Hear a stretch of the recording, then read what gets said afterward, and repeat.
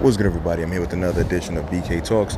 I'm releasing this episode maybe a few days after I initially intended, and by the time you hear this, most of this stuff will kind of be like old news, especially in light of the major developments with not even developments, the major news of the WWE and Vince McMahon, that situation, and the rumor regarding Sasha Banks. And I gotta highlight the word rumor.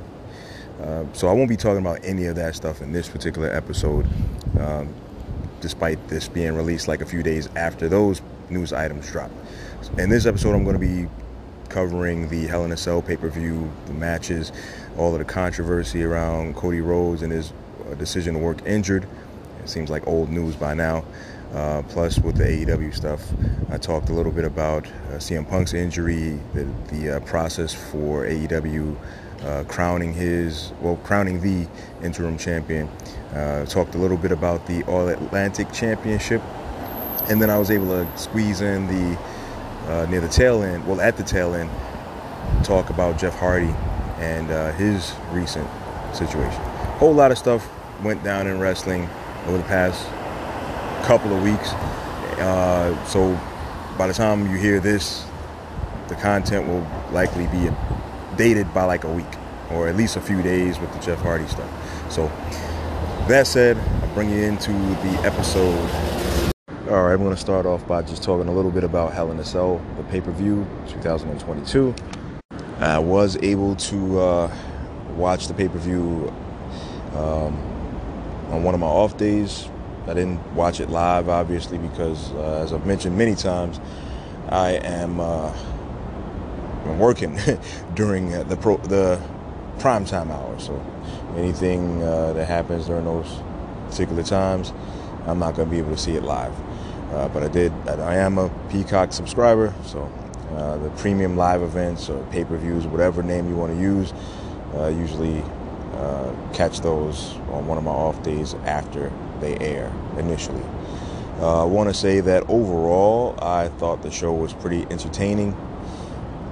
I know that there was a lot of chatter online about people not feeling hyped up for it, or there was no buzz around it, similar to how people felt about WrestleMania this year.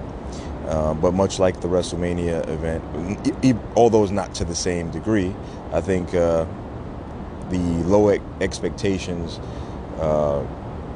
people who had low expectations at least got a show that was entertaining. Now, WrestleMania itself was really fun, in my opinion, across the two nights. I'm not comparing Hell in a Cell to that in terms of the level of excitement or fun during the show, but I think the show was perfectly fine and did everything that it needed to do to work with the storylines that were leading into the event. My favorite match of the night was the opener. You had three highly talented women competitors wrestling for the Raw version of the Women's Championship with Bianca Belair, Asuka, Becky Lynch. The women all had an opportunity to really show what they can do. And I'm biased here. Bianca Belair is pretty easily my favorite women's wrestler in the WWE, and I would say overall as well. She was able to demonstrate all the athletic traits that make her like a one-in-a-lifetime type prospect for me. I've heard my guy DJ from Mindless Wrestling compare her favorably to like a Kurt Angle, where it was a person who had like no real prior interest or prior experience in pro wrestling, but came into the thing with the natural gifts and then just turned into someone great. I mean, I can see the comparisons. I mean, they don't really wrestle the same style, obviously, because they came from different types of athletic backgrounds, but both were able to take to this thing like a fish to water, despite not being the type of people who were like bred in the industry or grew up loving the industry. So I'm happy to see Bianca thriving in the WWE. Asuka, a world-class talent. Her reputation preceded her before even coming to the WWE, and in her time in the WWE, she's had a standout career. The injury setback had her off TV for a little while, but she demonstrated like this awesome flurry of maneuvers at one point that everyone was talking about during this match. And Becky Lynch is kind of like old reliable. She does her thing. The character aspects of her role, she's nailed it in my opinion. And the three components in this match gave it their all. And with the finish, you know you have like another layer in the overall story between Becky Lynch and Bianca, while at the same time, spoiler, they continued the Asuka Becky stuff the following night on Raw. I didn't watch Raw in completion, but I did see select parts of it, and I know the results of the show. But all in all, that was my favorite matchup. The first matchup was my favorite matchup on the show. Then you move on to the story between Omos, MVP, and Lashley, which is essentially MVP versus Lashley with Omos. And I would say Lashley is my favorite male wrestler in the WWE, and you could make the argument across all of pro wrestling as well. His whole presentation, especially now, kind of reminds me of my earliest wrestling fandom back in the 80s. I think if you could have transported this version of Bobby Lashley back into like 87, 88, around that window of time when I first started watching, then he would easily be a guy that I rooted for.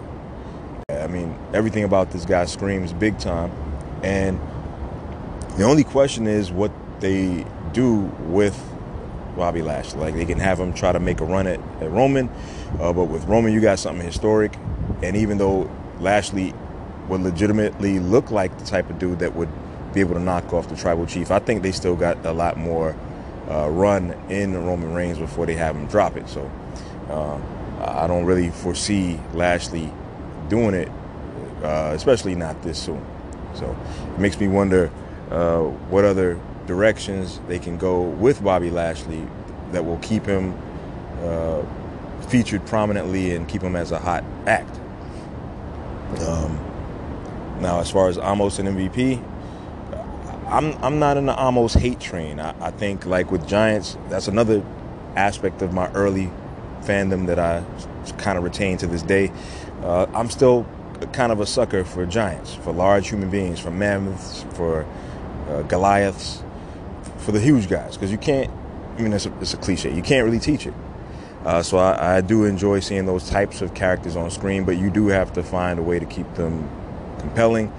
And generally speaking, for those types of characters, they're mainly compelling early on when they first show up and they are very dominant.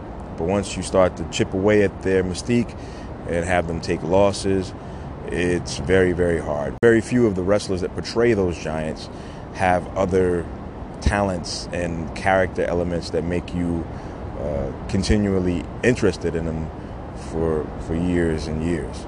I mean, it can happen, obviously, as evidenced by guys like The Undertaker, even though he's a giant in some respects, but he's not like the extraordinarily huge type guy. Those guys are kind of hard to really wrangle in for the long haul. But I want to see what they're going to do with him, because I think he moves around the ring pretty well, considering his size, but you got to find something else to unlock in him. Let me see if I can move on to some of the other matches on this card. I have a vendetta against Kevin Owens, the president of my personal Punchable Faces Club, along with a guy like Sami Callihan and The Miz.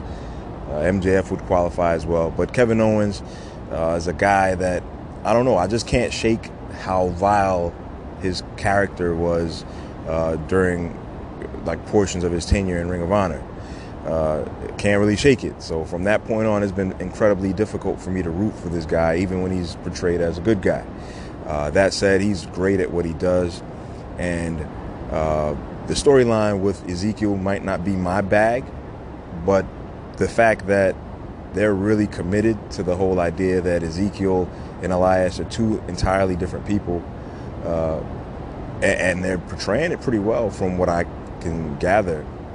It's impressive to me, even though the storyline itself might make a lot of people cringe and shake their head and want quote unquote better for Kevin Owens. But Kevin Owens is living his best life. He feels like one of those made men type guys that don't really need to be featured at the top of the card to feel like they're doing something important or standout. And you know that at any moment's notice, you could vault him into those types of situations. So, I joke about him being in the Punchable Faces Club, and I am legitimately a guy who cannot really root for him because of the Ring of Honor stuff. So I guess I'm buying in to the character heavy, or his previous character heavy. But I gotta give this man his props. He signed that contract to extend his time with the WWE, and I think every time he shows up on screen, it validates why the WWE wanted him back. Now we can move on to the whole Judgment Day matchup versus AJ Styles, Finn Balor, and Liv Morgan. Not really invested in Liv Morgan like that, but I know earlier in the year I was pretty impressed by her story with Becky Lynch. Like, she showed a lot of fire, a lot of spunk. I don't really see her ever winning the women's championship, and that's not a knock against her. I think she will have a role within that division, so I give her props for that. Now, the guys that I like a lot, like Finn and AJ, and then the fellas, all of Judgment Day, I can't say anything bad about them at all. The most interesting thing about this saga was the fact that the night after on Raw, Edge got booted out of Judgment Day. I mean, some people conjure memories of Farouk being booted out of the nation. People getting kicked out of their own gang, and I think it might work out for the better. I mean, I was buying into the whole Edge thing as the leader of the Judgment Day, but I think I can buy into the storyline that shows that Rhea Ripley and Damian Priest feel like he's dead weight and feel like Finn Balor is a better fit for them.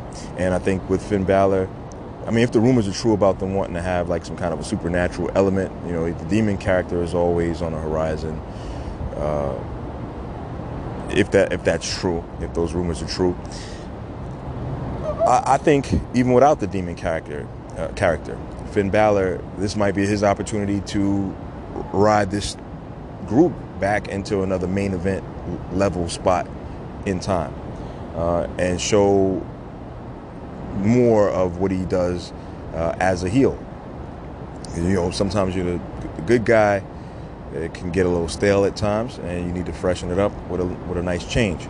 So I could see that going. It'll be interesting to see how AJ Styles plays, if he's going to be involved in any of this going forward. Now, another match, another guy who gets a lot of heat online, but another guy that I really don't have anything bad to say about, and that's Baron Corbin. Baron Corbin fills his role. He as the young folks say, understands the assignment. He knows what he's doing in terms of being a heel and getting you to root against him, and then in turn rooting for the guy that he's opposite. With a guy like Madcap Moss, Riddick Moss, this might be his opportunity to try to break through, or maybe the WWE cuts bait, and maybe I'm being a little bit too drastic with that thought, but this might be it. I wonder if his presentation will change, because the guy in the black tights, black boots, black hand wraps with kind of generic theme music, if you don't put a nice character behind that, I could easily see him fading into like the background.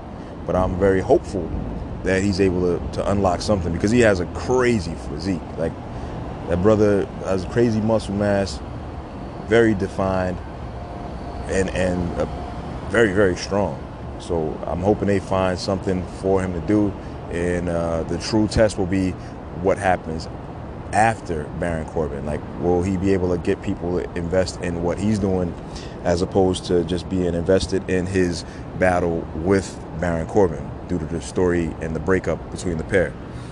I'm not a big Austin Theory guy, and that moves us on to the next match. But I'm not a big Austin Theory guy, so I don't really care all that much about him. He's very athletic. I give him props for that. A1 athlete, very good physique, but for some reason I just can't get into the whole selfie thing. I mean, but you know that the WWE is high on him because Vince McMahon is a part of his presentation and his story. So you know that they want to turn him into something. I'm not that surprised that Ali didn't beat him in his hometown. I rock with the Ali ring gear, very Chicago-centric since he's a Chicago guy. And I can respect him trying to put on for his hometown. But I wonder what's going to happen with him going forward as well, especially considering the very public desire to be released earlier this year. So we'll see how this thing goes. I think online, Cedric Alexander tweeted that he wanted to fight or wrestle Ali. I guess it'd be like a callback to the 205 Live shows and the division, the cruiserweight division. Speaking of Cedric, I forgot to mention him earlier. He had a role in that earlier match with Amos and MVP. He's a man without like a plan right now. And honestly, if you put him and Ali together in some kind of storyline, I don't think there's going to be that much investment because there's nothing really on the line for him, and there's nothing that really makes, I guess, the masses invested in them. But you know, I'm hoping he and Ali are both able to find something that works for them. It appears that Theory and John Cena have been going back and forth online or something to that effect. And John Cena might be coming back. I think that's the rumor. So I could see some kind of interaction maybe culminating with a match at SummerSlam.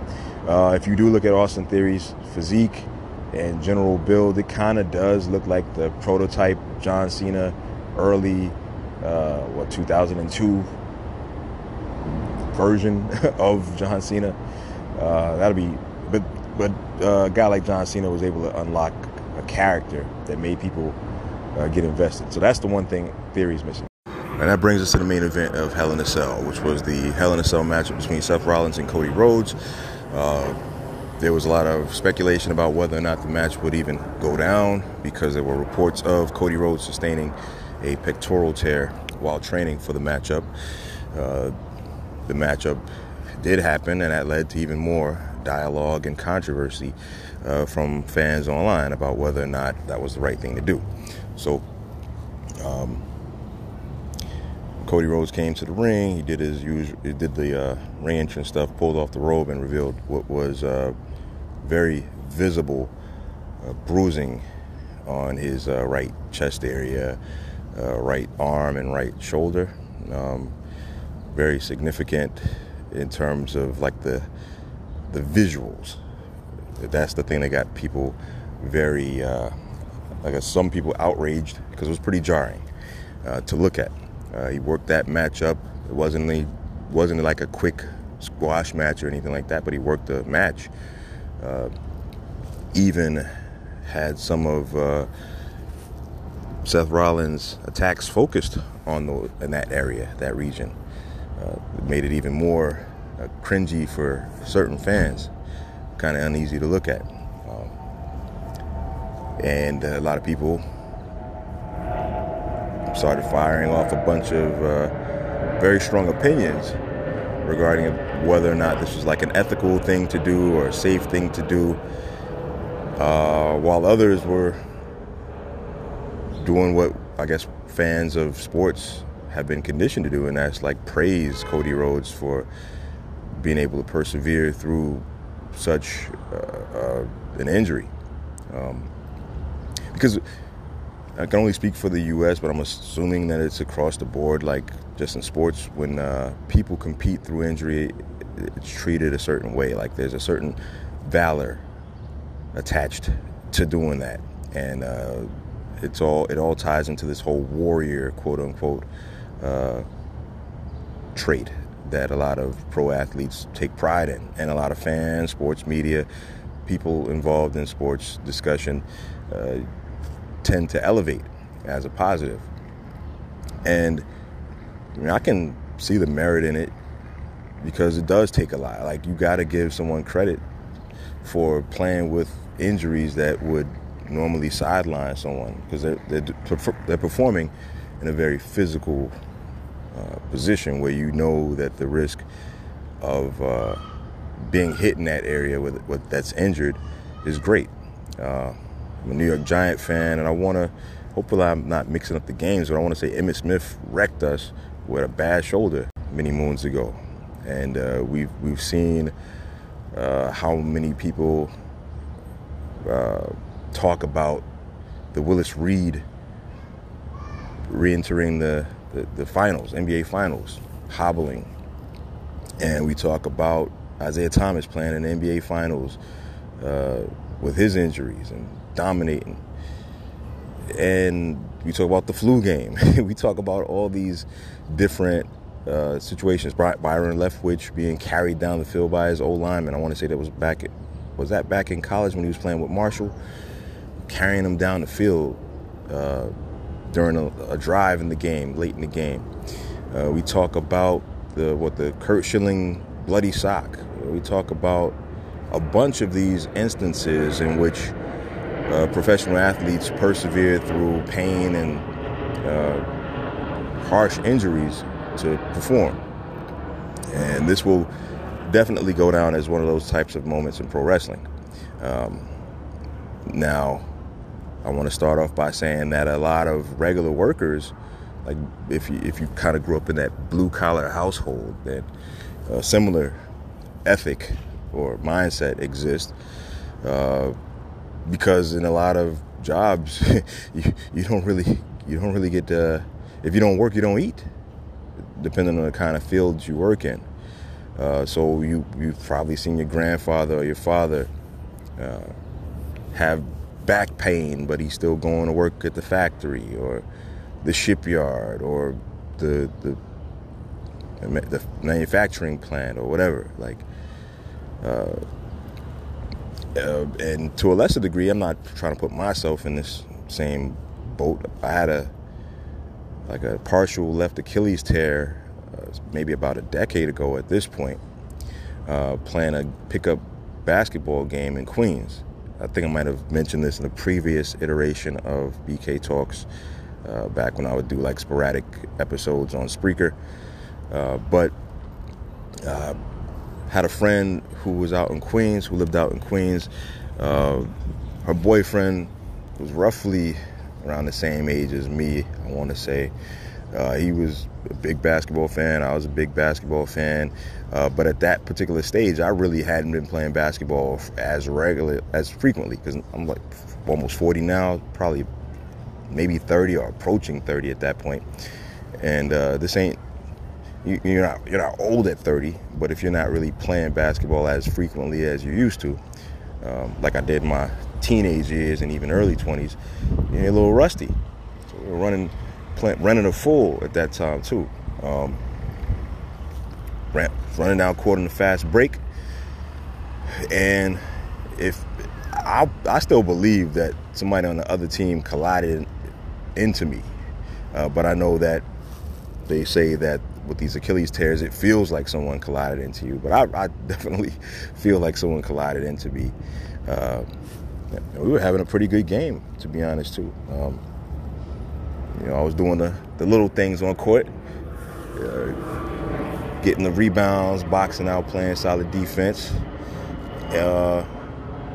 Ran down court on that fast break, and disaster. And it sounded like that popping sound that people talk about. For me, I kind of liken it to like pulling a suction cup off of a wall, that kind of sound. That's what I heard. And I was in crazy pain, crawled off the court. But like an idiot, I didn't like seek immediate medical attention for it. I didn't even ice it immediately, if I remember correctly. I ended up going back to my front, stayed there for the end of the game. You know, I got subbed out. Somebody else was willing to take on the last couple of possessions of the game because it was like late. We were playing at like 21, and you know, I came out the game. Somebody else got in there, and then we just left. But where the park was and where my friend's house was, it was like a nice little maybe 10, 15-minute walk. So I'm hobbling on that damn one leg for that whole walk. And I didn't go home. I didn't go to the ER. I went to her house for a little while, chilled with them, and then made my way home. But where she lived in Queens is near like the A line and one of the elevated train sections. So you're going up one set to get to the clerk level, like where you buy your Metro cards or whatever, and then you got to go up another set of stairs after you swipe through the turnstile to get to the platform level. So I'm going through it. Took that A train ride to Hoyt Skimmerhorn. Had to go up another set of steps to make the transfer to my train, and then had to go down another set of steps to get on to get to the platform level where I catch my train home, and then going up another set of steps to get back to street level. So there's a whole lot of up and down on what I would later find out was a partially torn Achilles. And here's the crazy thing. I didn't, like I keep mentioning, I did not seek immediate medical attention for it. So, and I was working a full-time job in which I was on my feet constantly and constantly moving, like patrolling and walking around buildings and the perimeters of buildings. So that was pretty stupid. Just putting an ace bandage on, putting your sock on, putting your boot on, and then hoping that none of the deputy director, none of the sergeants, nobody saw you visibly injured, because then they would definitely know something's up, and then you probably couldn't work. And that goes back to that whole, if you don't work, you can't eat. We had insurance at the job. There was like a contract assignment, but at the same time, you're not really going to get paid out the same way that you would if you were like working your regular hours or even doing overtime. This is New York City, very expensive city to live. And at that time I wasn't married, but was my kid's mom pregnant at the time? I can't recall. But yeah, at any rate, I really couldn't afford to be out of work. But the pain was kind of consistent. It didn't go away, so it wasn't like a simple, like you twist your ankle or you feel those kind of injuries that kind of go away in a week. Nah, this didn't go away in a week. And maybe about 3 months later, I decided, maybe I should get checked out. And I ended up going to the primary care doctor. They referred me to somebody else to do the necessary testing to find out what was wrong. Partially torn left Achilles. They did not recommend surgery for whatever reason. And I've been kind of just going to work, with it ever since. I got a new job since then, and that job requires a lot of on your feet type effort and pretty physical at times. But over time, the injury became less noticeable. Like I noticed my limitations with it because I know that I can't run and jump with the same level of athleticism that I had once before. And even something as simple as standing up on your toes, like if you're doing a calf raise, I can't do that with the left foot alone. I'm not able to really generate enough power to get full extension on that left foot, like when you get tippy toes on your left foot. And that's noticeable. But I can still kind of jog, I can still run, but not as fast. I can still jump rope. So it wasn't anything, because it wasn't like a complete rupture of the Achilles tendon. So I understand like this idea, this mindset around just taping it up or rubbing some dirt in it and continuing, even for like the blue collar type people. But as a fan of athletes, I don't really begrudge them for choosing not to participate or compete with an injury, because I don't know their bodies. Like Derrick Rose, I'm a Bulls fan, so Derrick Rose, when he had his knee troubles, I didn't really give him a hard time about being in a suit, sitting on the sideline constantly. A lot of people did. They felt like he was ready to come back, and some fans were trying to rush him back. But nah, man, for me, you know your body better than anyone else. You come back when you feel like you can. And even if you physically might feel ready, maybe the mental aspect of the injury is the last hurdle that you need to overcome. So I'm a guy who's like, you don't got to do any of this stuff for my benefit, because you're the one who has to live with the long-term effects of the years of wear and tear on you. And in an endeavor like pro wrestling, there are no retirement plans and 401ks and pensions, especially for the guys who are working on the lower tiers of pro wrestling, like the indies. So you got to be smart. A lot of these indie guys do have regular jobs. They might do the wrestling thing on the weekend. You got to be smart. But in the WWE, you know, these guys are heavily compensated, but at the same time, you got to be smart too. I mean, your career can be very fleeting. You're like one bad injury from it ending completely. And so I'm never going to be the judgmental type, yay or nay, about the decision that the athlete decides to make. And that brings me to the wrestling media side of this discussion. I feel like, and this is something I've mentioned before, and I'll reiterate it, I feel like in situations like this, they really should reach out to medical professionals, doctors, nurses, people who specialize in like sports medicine or orthopedics, and get them to be on the record with them during interviews or podcasts or whatever to discuss injuries. They can't really discuss the specifics of like a person that they haven't treated, obviously, because they're not their doctor. They can't tell you the very specific details about someone's particular injury, but they can break down what typically happens in situations like that. And that's why I've been subscribed to two doctors who do a lot of sports related videos.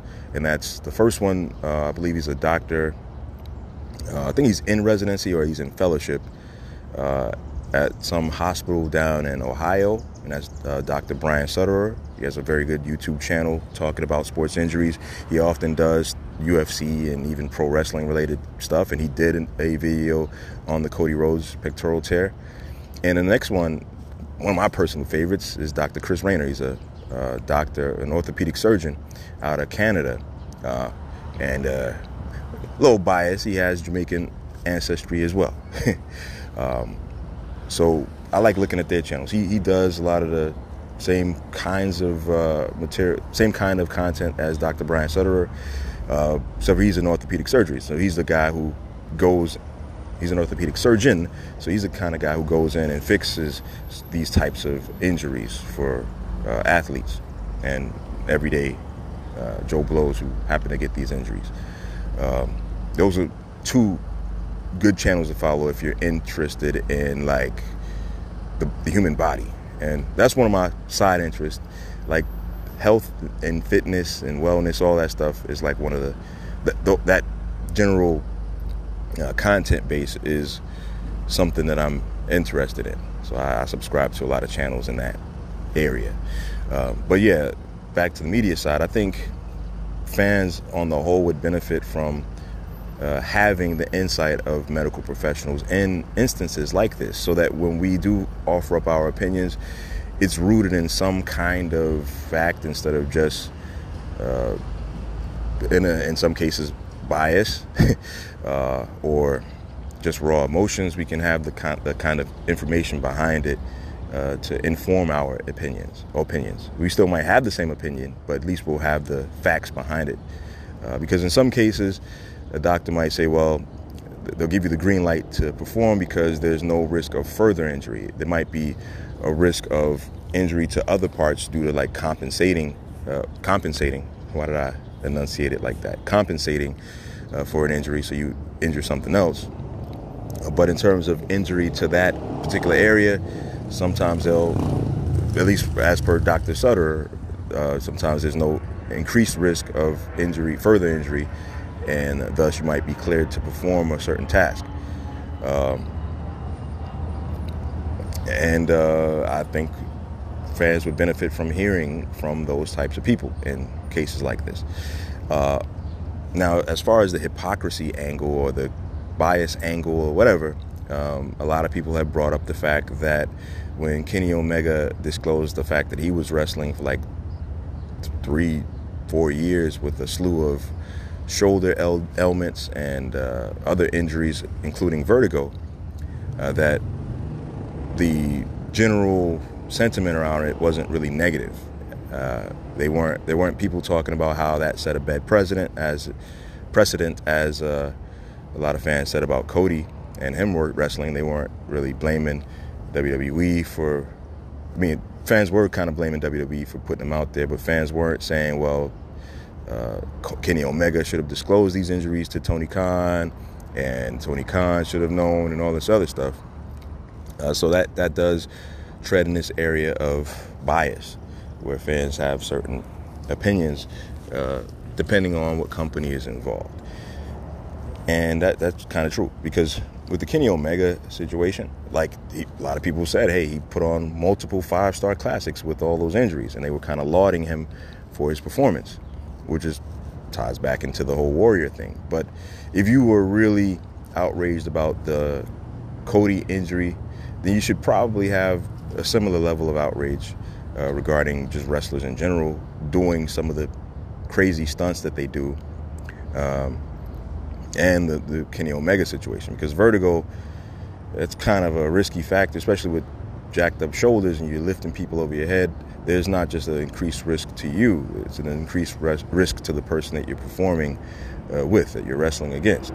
But people didn't really, not a lot of people, or not significant amounts of people, or not influential, no influential people really seem to be playing that angle a lot, at least not to my knowledge. I might be wrong, but, you know, because I don't stay on the timeline as frequently. But to my knowledge, it didn't really turn into a trending discussion or an ongoing discussion in that way. Only in certain circles and certain pockets you might see people mention it, like, hey, I appreciate what he did as a Warrior and wanting to persevere, but it probably wasn't the best thing to do. You didn't really hear a lot of that. But just to go back to the discussion about Cody, hoping that he is able to make a full recovery. As of this recording, I want to say that they put out a tweet, or Brandy put out a tweet saying that the surgery was successful. I'm not sure what the timeline for recovery is, and that's something that a surgeon or a doctor who works and specializes in that area would be a better source of information for. But I'm wishing him the best. I'm wishing the best for Kenny Omega. That's why I'm kind of happy that he's not trying to rush back, even though a lot of fans do miss him. Like, he was wrestling with a lot of injuries for a long time, burning the candle at both ends, working for multiple promotions. That's not an easy thing to do. And I give that man praise for being able to do it, while also saying that if he hid those injuries from Tony Khan, he's got to know better and not do that. It's like the football team where the player wants to go out there, but sometimes you got to hide his helmet, especially with the head injuries. Same thing with wrestling. Companies really have to encourage their athletes, or maybe even force their athletes to be more forthcoming with any ailments and injuries, and maybe even regularly require just checkups and maintenance, because we aren't machines. And I'm not putting myself in the category of wrestlers. Just saying human beings are not machines, and they can wear out. So I encourage everyone who might listen to this, all 5 people who might listen, to take care of yourselves mentally and physically. Do what you can to try to stay on top of your health, because I'm approaching 40, and I know that there are people older than me who are doing just fine, and they don't have the same kind of constant thought about it. But I do. I think about this a lot. I want to be around, which is why I'm recording this one actually at the park, about to start another little workout, trying to be more consistent with it. That's a big struggle at times, but everyone should. And oddly enough, you got the sound of a FDNY ambulance passing down the block. But I'm trying to stay on top of the health, be more reasonable about what I eat and put into my body, because you do want to be around for a while, and you don't want to have to labor through like your golden years. So I don't know how I got from Cody and his injury to this, but that was the transition. So I'll close out this segment. The next few topics are going to be related to AEW and some of the things that are going on there. All right, I'm going to switch gears and talk a little AEW, beginning with the injury to AEW World Champion CM Punk. Briefly touched on that situation in a previous episode, but just to reiterate, CM Punk is injured. We don't really know the specific details about the injury. We don't know the severity of the injury nor the timetable for his return. So the best I can do is hope for a speedy recovery for CM Punk. Wrestlers in general do a lot to try to entertain the crowd, and I'm not really a guy who likes seeing people get hurt. So wishing CM Punk a very speedy recovery. So AEW began its Eliminator Series to crown its interim champion with the opening match on Dynamite, which was the Casino Battle Royale. Now, I like the Casino Battle Royale as a match concept, but I do have to reiterate that in this specific instance, I would have, as I mentioned before, I would have preferred that they utilize some kind of mini tournament or some kind of matchup that solely included competitors that were in the top 5 rankings. I feel like if you're going to use the ranking system and tout its importance, then in a situation like this, you should probably just draw from that pool of wrestlers in order to crown your next champ or your interim champ. They didn't opt to do that. They opted for the Casino Battle Royale format. So let me just briefly try to explain what the Casino Battle Royale is. In my mind, the Casino Battle Royale, regarding the background noise again, the Casino Battle Royale is the AEW answer to the Royal Rumble. In the singles version of the Casino Battle Royale, there are 21 competitors, so it's like a play on the 21 blackjack card game. The competitors are divided into suits, because you know that there are 4 different suits. There are diamonds, there are hearts, you got clubs, and you got spades. So for each suit, there are 5 competitors.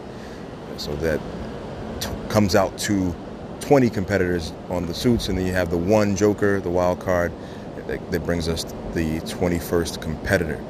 And the card suits are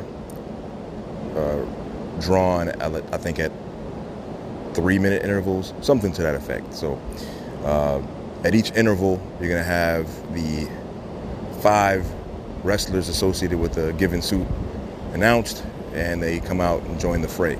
And then from there, it's over-the-top rope rules, like the Royal Rumble. Some people don't like the match concept. I think it's cool.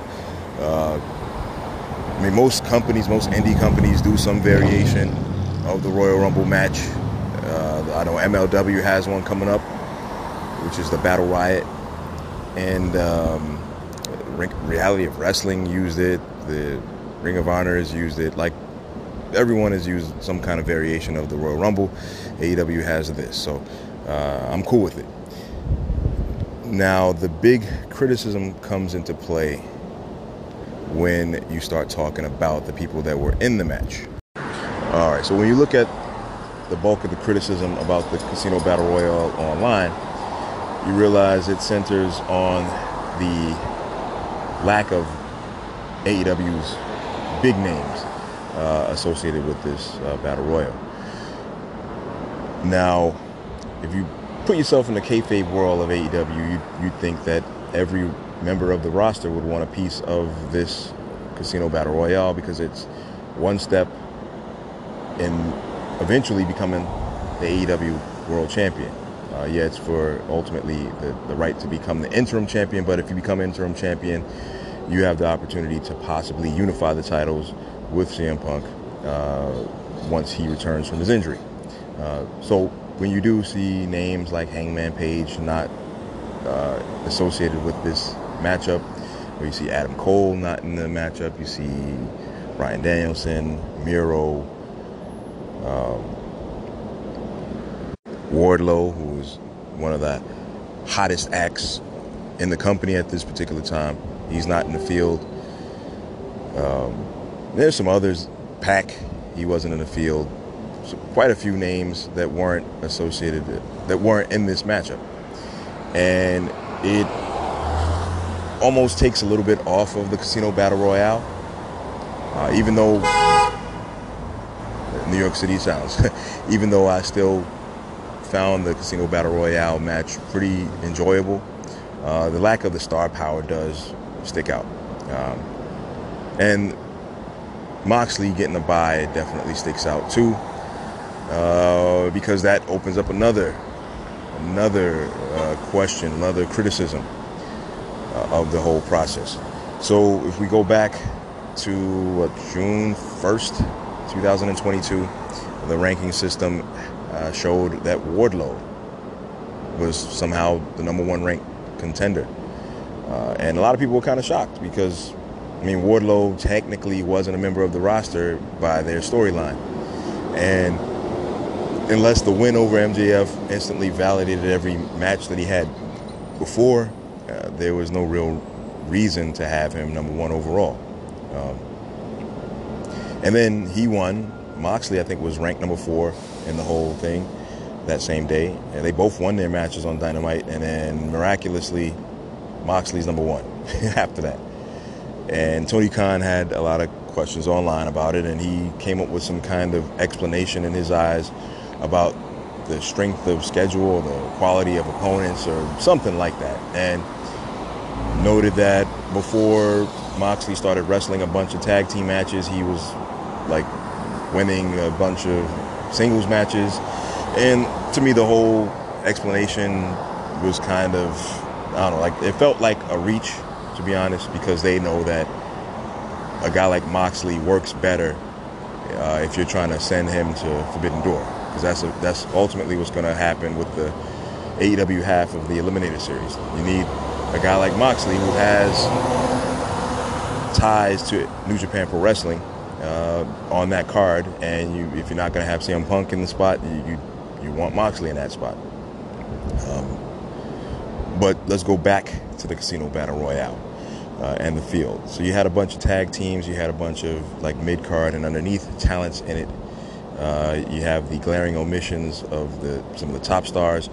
Some of them, I believe, might have been injured, like Adam Cole. I think he's said to be injured, and Bryan Danielson is said to be injured. But then they tried to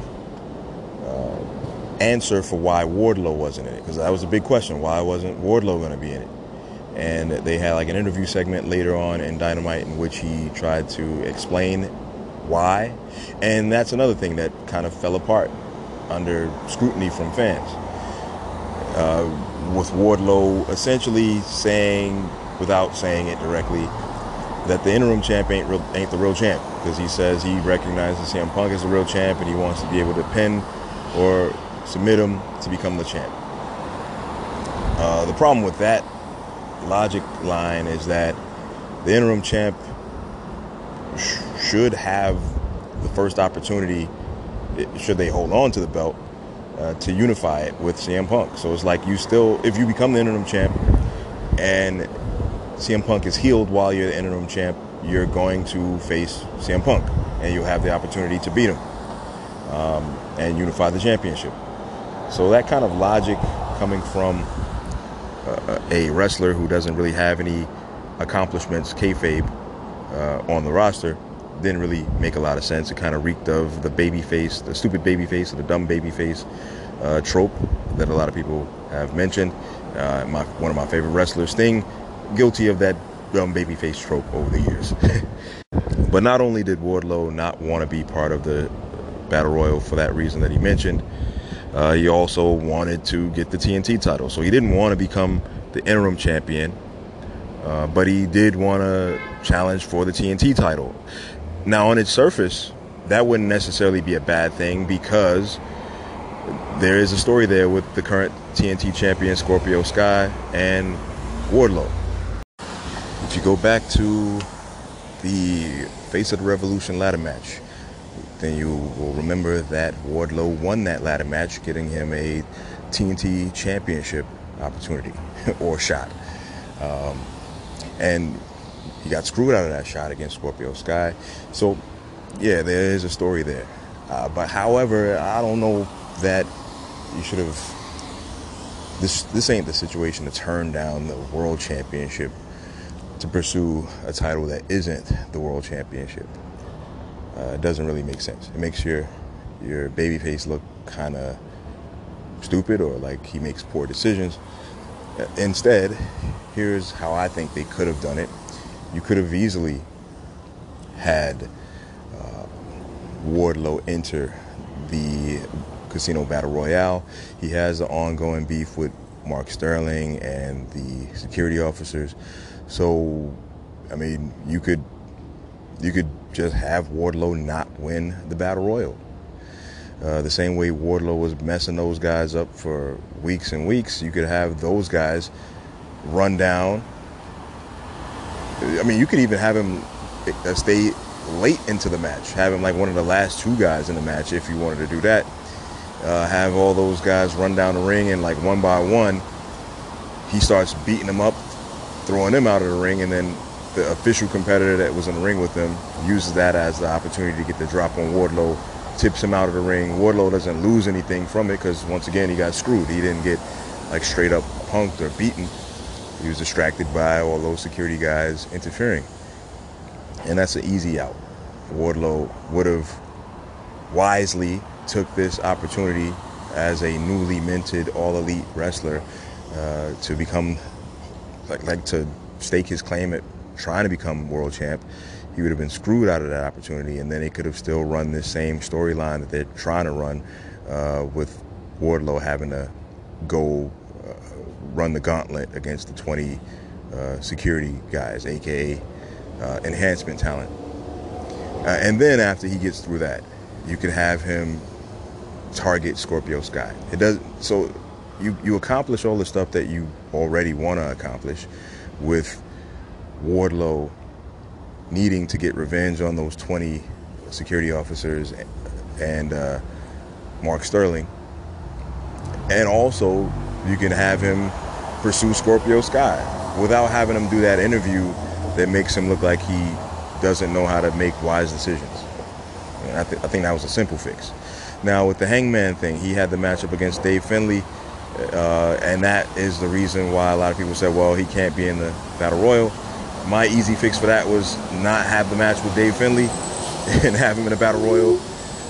But then the easy thing you could have done, I guess, to explain why he wasn't in it, is to say that he was a champion and we don't do the rematch clause thing here, and he's not eligible for the Casino Battle Royal, or he automatically drops out of contention because he's the most recent champion that lost. Like, you could have explained it away like that. Instead, they had him basically say that he wants to pursue the IWGP Championship, which is the top title in New Japan Pro Wrestling. And he specifically pointed out Okada, a legendary wrestler in Japan. And a funny thing happened on the way to Forbidden Door. As I'm recording this, the results from Dominion are known. So that fills in a couple of gaps with Forbidden Door. The championship match between Okada and Jay White was decided and Jay White is the new IWGP champion, and he essentially talked crap about Hangman Page,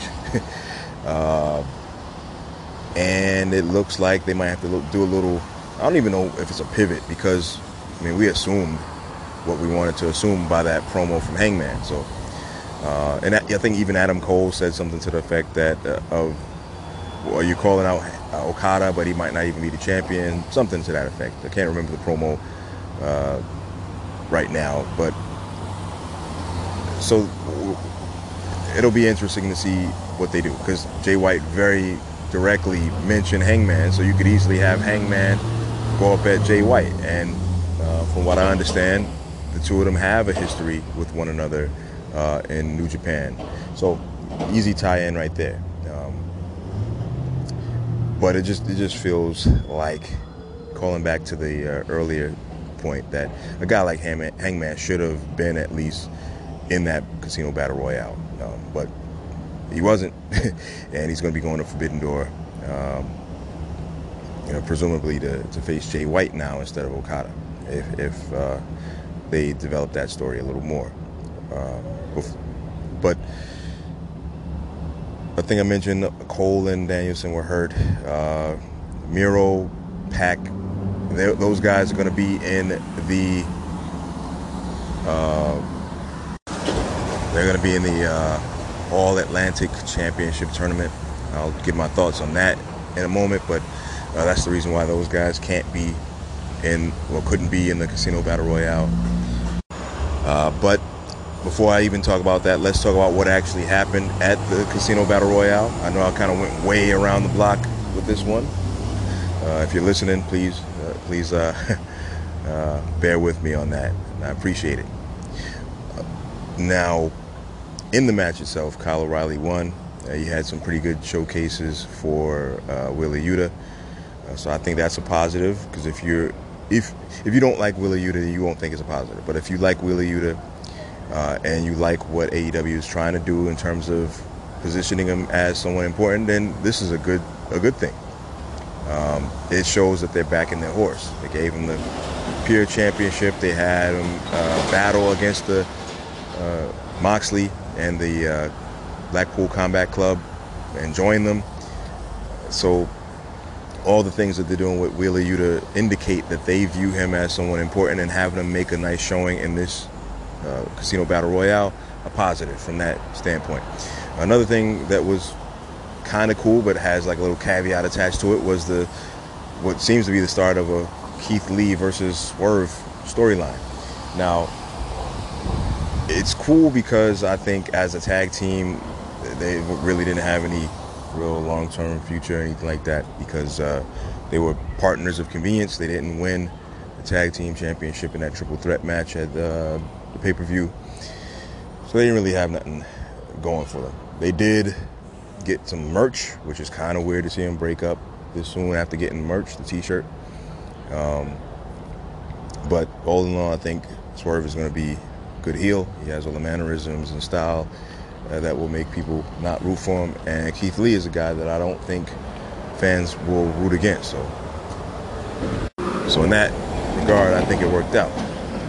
Kyle O'Reilly got a good showcase after getting some big, high-profile matchups and some wins recently. He went straight to the AEW Eliminator final, half of the final, half of the Eliminator series. I'll get it right eventually. And it shows that they are pretty high on Kyle O'Reilly. And all in all, I think the Casino Battle Royale was at least an interesting sight to see on TV. It's not something that you typically would see on the TV. It's like having a Royal Rumble on TV. So from that standpoint, no real gripes there. Now, the gripe about the Keith Lee thing, if I could bring it back to that real briefly. Both of these guys were like big free agent signings, and now they're kind of feuding against each other in an undercard feud. So it doesn't really feel like those guys are going to be featured in any real big-time way for now. So from there, I guess you could see where it might be a little mixed bag. So Kyle O'Reilly lost to Moxley, the worst kept secret, I guess. But it was a solid match in my book, so I can't really complain about that either. But now let's talk about the new championship in AEW. Another thing that happened on the June 8th edition of AEW Dynamite was the announcement of the All Atlantic Championship, AEW's newest men's singles title. And like many things in pro wrestling, this was also met with a mixed response from fans. Now I'm gonna give you my personal opinion on it all. I share in some of the criticisms, but over time I was able to sleep on it for a few days. I understand what the intention of the belt is, and it's not anything egregious. So let me just talk about some of the criticisms. Number one criticism I think people have in general is the fact that they don't feel like AEW needs any more titles, let alone any more singles championships. They already have the Ring of Honor title lineage under their umbrella. They have their established titles as well, obviously. And so a lot of people feel like they should just work with what they have and try to make those titles feel as important as they can. The next criticism was that, okay, yeah, we want a new title, but why not the Trios title? Since the Trios belt is something that many fans have been calling for since the beginning, and if not since the beginning, maybe since year 2 of AEW. And truthfully, the Trios title is a belt that I'd like to see because unlike other wrestling companies, they do really well outside of other wrestling companies in the United States. Unlike wrestling companies in the United States. Now I got it. I nailed it. They do utilize a wide variety of factions. And they do have many of their wrestlers associated with stables. Something akin to how New Japan runs with multiple stables. And I know that when I was watching Lucha Libre Heavy, you had wrestlers that were part of groups. And for a company like AEW, the Trios title would 100% work.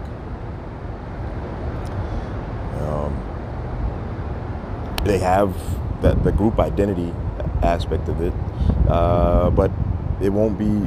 They won't unveil these titles apparently until Kenny Omega is back, as per what I've seen online. I believe Sean Ross Sapp might have asked Tony Khan this question before, and that was the response that he got.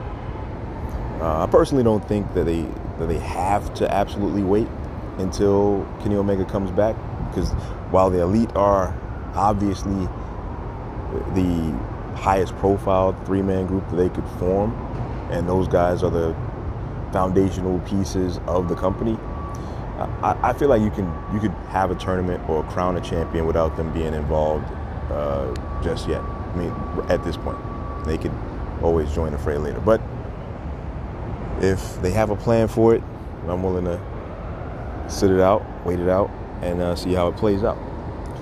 Now back to this title, back to the All Atlantic Championship. Another criticism that I saw was one that was kind of superficial, but at the same time I understand it.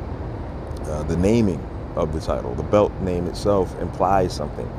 When you have an All Atlantic Championship and then you have a tournament in which the competitors are clearly representing their respective nations of origin, and you have Japan, Netherlands, and Australia, Bulgaria featured in this tournament, then it kind of fails the geography test.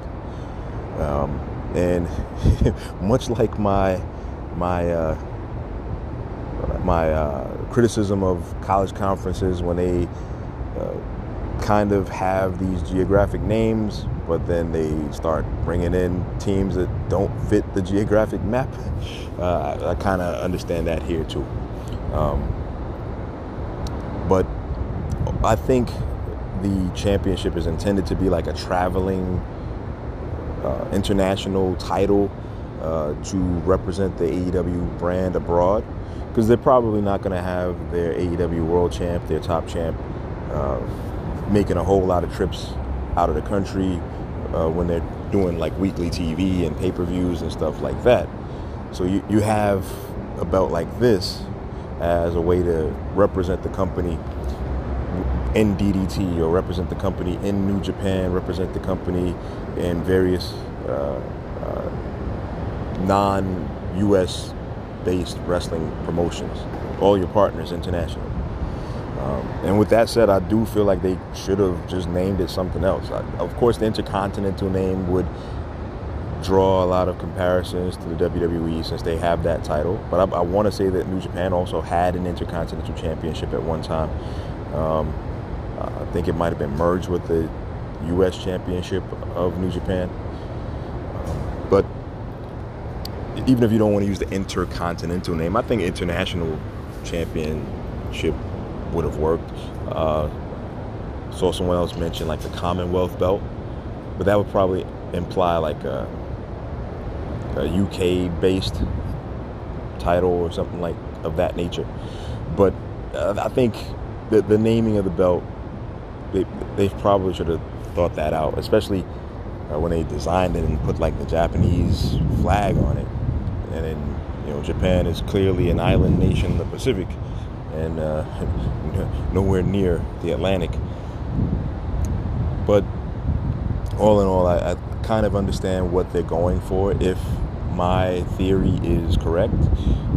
Because an international traveling championship would be a decent way for, say, a Mexican wrestler in AEW to travel down to, I think they have the affiliation with AAA. Maybe they can defend it on AAA TV. Or if you have, I'm not sure what the Canadian wrestling scene is now, but say an Ethan Page, he's in the tournament. Say he wins it, and he can represent it in his home country. Or if you have a guy like Pac who can represent in the UK and travel throughout Europe, or if any other New Japan talents, should they win it, they can represent it out in Asia and in New Japan, of course. But the belt itself could be like a nice addition to the title picture, since it'll have like a unique function. I just don't think that it's something that they needed to have. Like, they didn't absolutely have to have this tournament at this time, though it seems like they designed it to culminate at Forbidden Door and have that be another matchup that is like a featured part of the show. So from that standpoint, I see why they rushed it out there. I don't feel like they had to, but I'll just wait and see how that plays out as well. My bias pick is Pac. So with that said, let me just go on to the actual bracket breakdown. So the title will be decided in a 4-way dance at Forbidden Door on June 26th. And the competitors will be coming from like these qualifying matches. One of those matches was held on June 8th, the most recent edition of Dynamite, and that saw Pac defeat Buddy Murphy. Buddy Murphy or Buddy Matthews? Buddy Murphy in the WWE is Buddy Matthews. Buddy Matthews. He was defeated by Pac, and Pac will be moving on to Forbidden Door. The next 2 matches come from AEW qualifying matches. Miro and Ethan Page. Miro representing Bulgaria, Ethan Page representing Canada. The winner of that punches his ticket to go to Forbidden Door. Then you have Pentagon or Penta Oscuro of Mexico versus Malachi Black of the Netherlands, I believe. And the winner, of course, punches his ticket to Forbidden Door. Now, New Japan has its own little mini tournament to decide its one member of this 4-way dance, and those 2 guys will be decided basically the week of the pay-per-view, a few days before the pay-per-view. You're going to have Clark Connors and Honma fighting in one qualifying match on the 20th, I'm familiar with Clark Connors. He's a New Japan Strong guy. New Japan is like a U.S.-based extension of New Japan. And I would say that they spend a lot of time out west because I've seen Clark Connors in the United Wrestling Network for Championship Wrestling from Hollywood. So those guys are coming out of the LA dojo, so West Coast-based talents in many cases. That matchup will decide one of the that would be one bracket on their side, and then the other matchup to decide the next entrant will be Yoshinobu Kanemaru and Tomohiro Ishii, and the winner of the two matches I just mentioned will face each other on the 21st. So the very next day, the winners face each other, and then the winner of that matchup, and I'm thinking it's going to be Ishii because he's been on AEW television. I think he'll be the guy who wins. And I'd like to see Clark Connors out of some bias because I kind of like him. Be a nice exposure for him on this card, but I don't see it happening. I would like to see New Japan Strong featured. Maybe they do some kind of battle royal with the undercard guys of AEW and some of the New Japan Strong guys, or some kind of a matchup between, like, interpromotional matchups using the New Japan Strong guys. I think I mentioned that in the episode where I talked about the Forbidden Door, but so I'll just leave it at that. And that will be the entrant. That will be how New Japan decides its entrant into this four-way dance. So all in all, I'm interested in seeing who comes out. I'm biased towards Pac. I think I've mentioned it before. If I haven't, I'll mention it over and over again. Pac is one of my guys in AEW. He's one of the people that I was most heavily invested in when AEW started. It's kind of disappointing in terms of seeing that he didn't really achieve solo fame, solo stardom in AEW, but he's a badass in the ring, and I like watching him wrestle. And this might be a chance to get some gold around my guy's waist. Of course, Miro, the Redeemer, strong character, heavily invested in his TNT title run when he had it. He probably could use a little more gold around his waist. And Malachi Black, if he's able to get past Penta, he's another of these free agents that had a lot of hoopla behind him when he signed. He could probably use some gold. And then the wild card is New Japan. New Japan is a partner of AEW. Maybe they kick it off with one of their guys holding on to the belt. So it'll be interesting to see how it all shakes out. And that brings us to the end of this segment. All right, I'm recording this segment about a day removed from the Jeff Hardy news. Jeff Hardy was arrested down in Florida. He had a blood alcohol level that was about 3 or 4 times the legal limit, and it was just another in a long line of bad situations that Jeff Hardy has gotten himself into.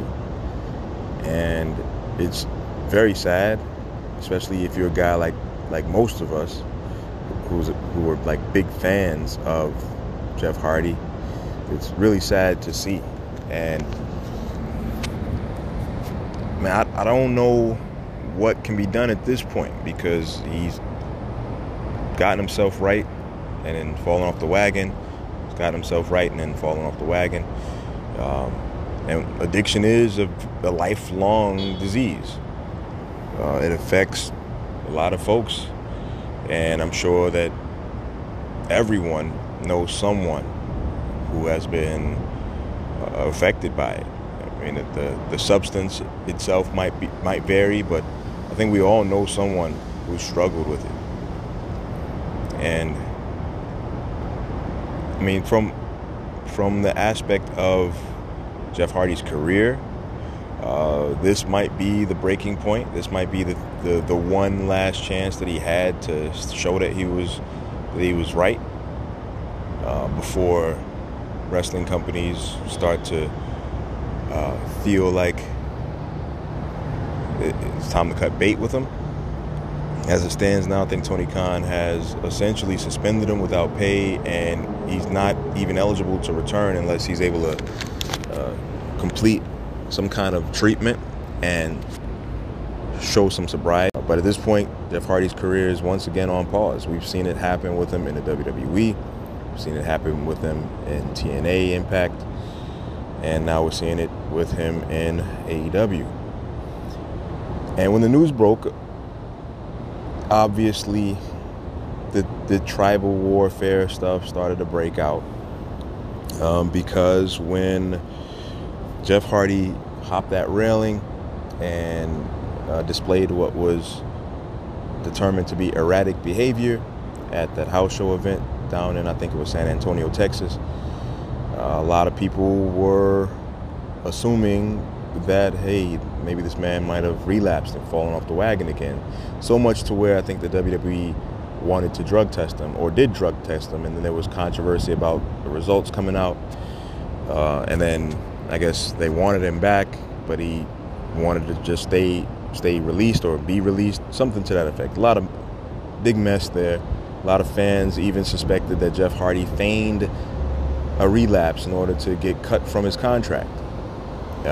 And I feel like if that was the case, that wasn't the right thing to do. Because you're almost playing with the emotions of your colleagues, people who love you. You know, over the years, I'm sure Jeff Hardy made quite a few close friends in the wrestling business, and you know that kind of thing can be jarring for them. And the fans too. Fans are a bit secondary because they don't really know the wrestlers closely, but I'm sure a lot of fans have developed a strong affinity for Jeff Hardy and did feel a level of concern when they first saw that story break out. So if that was the case of faking a relapse, then I don't know if I'd go along with that. But if it was legitimately some kind of a misunderstanding and that eventually led to his release, and then he shows up in AEW, you were just hoping that he'd have the kind of support system in place to make it all worthwhile and give us that one last Hardy Boys reunion run. And truthfully, even before the relapse, or even before this instance, I can say, or incident, you could tell that the Hardys were really a shell of their former selves. Like, they were not really moving around the ring with that same kind of energy, and that could be that's as expected. Both of those guys are in their 40s, and they've beaten their bodies into powder over the years, so you can't really expect that. But I was happy to see them reunited, even though the circumstances behind Jeff Hardy leaving might have been a little murky. I was happy to see him and Matt get to work together again, because you grew up loving the Hardy Boys. Well, I didn't grow up per se loving the Hardy Boys. I was like a teenager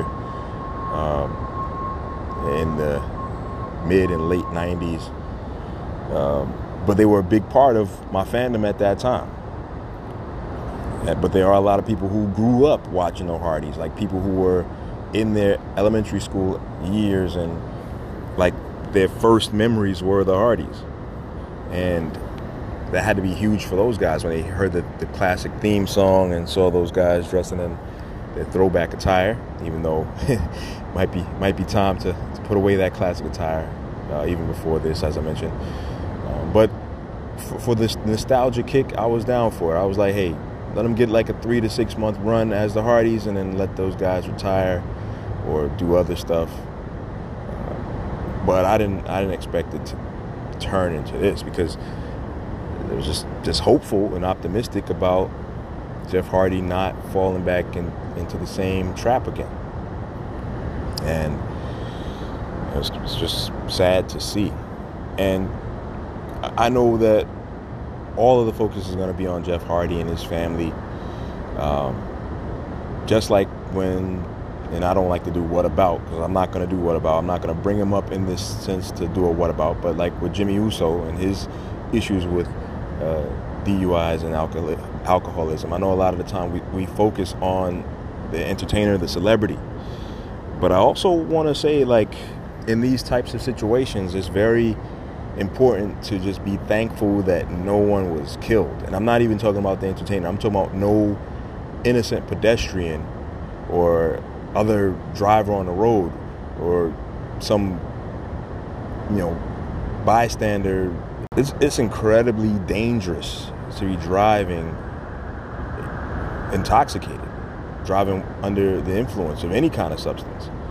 Many people who drive drunk survive the accident, but they kill a family or kill a child that's in the back seat of his parents' car.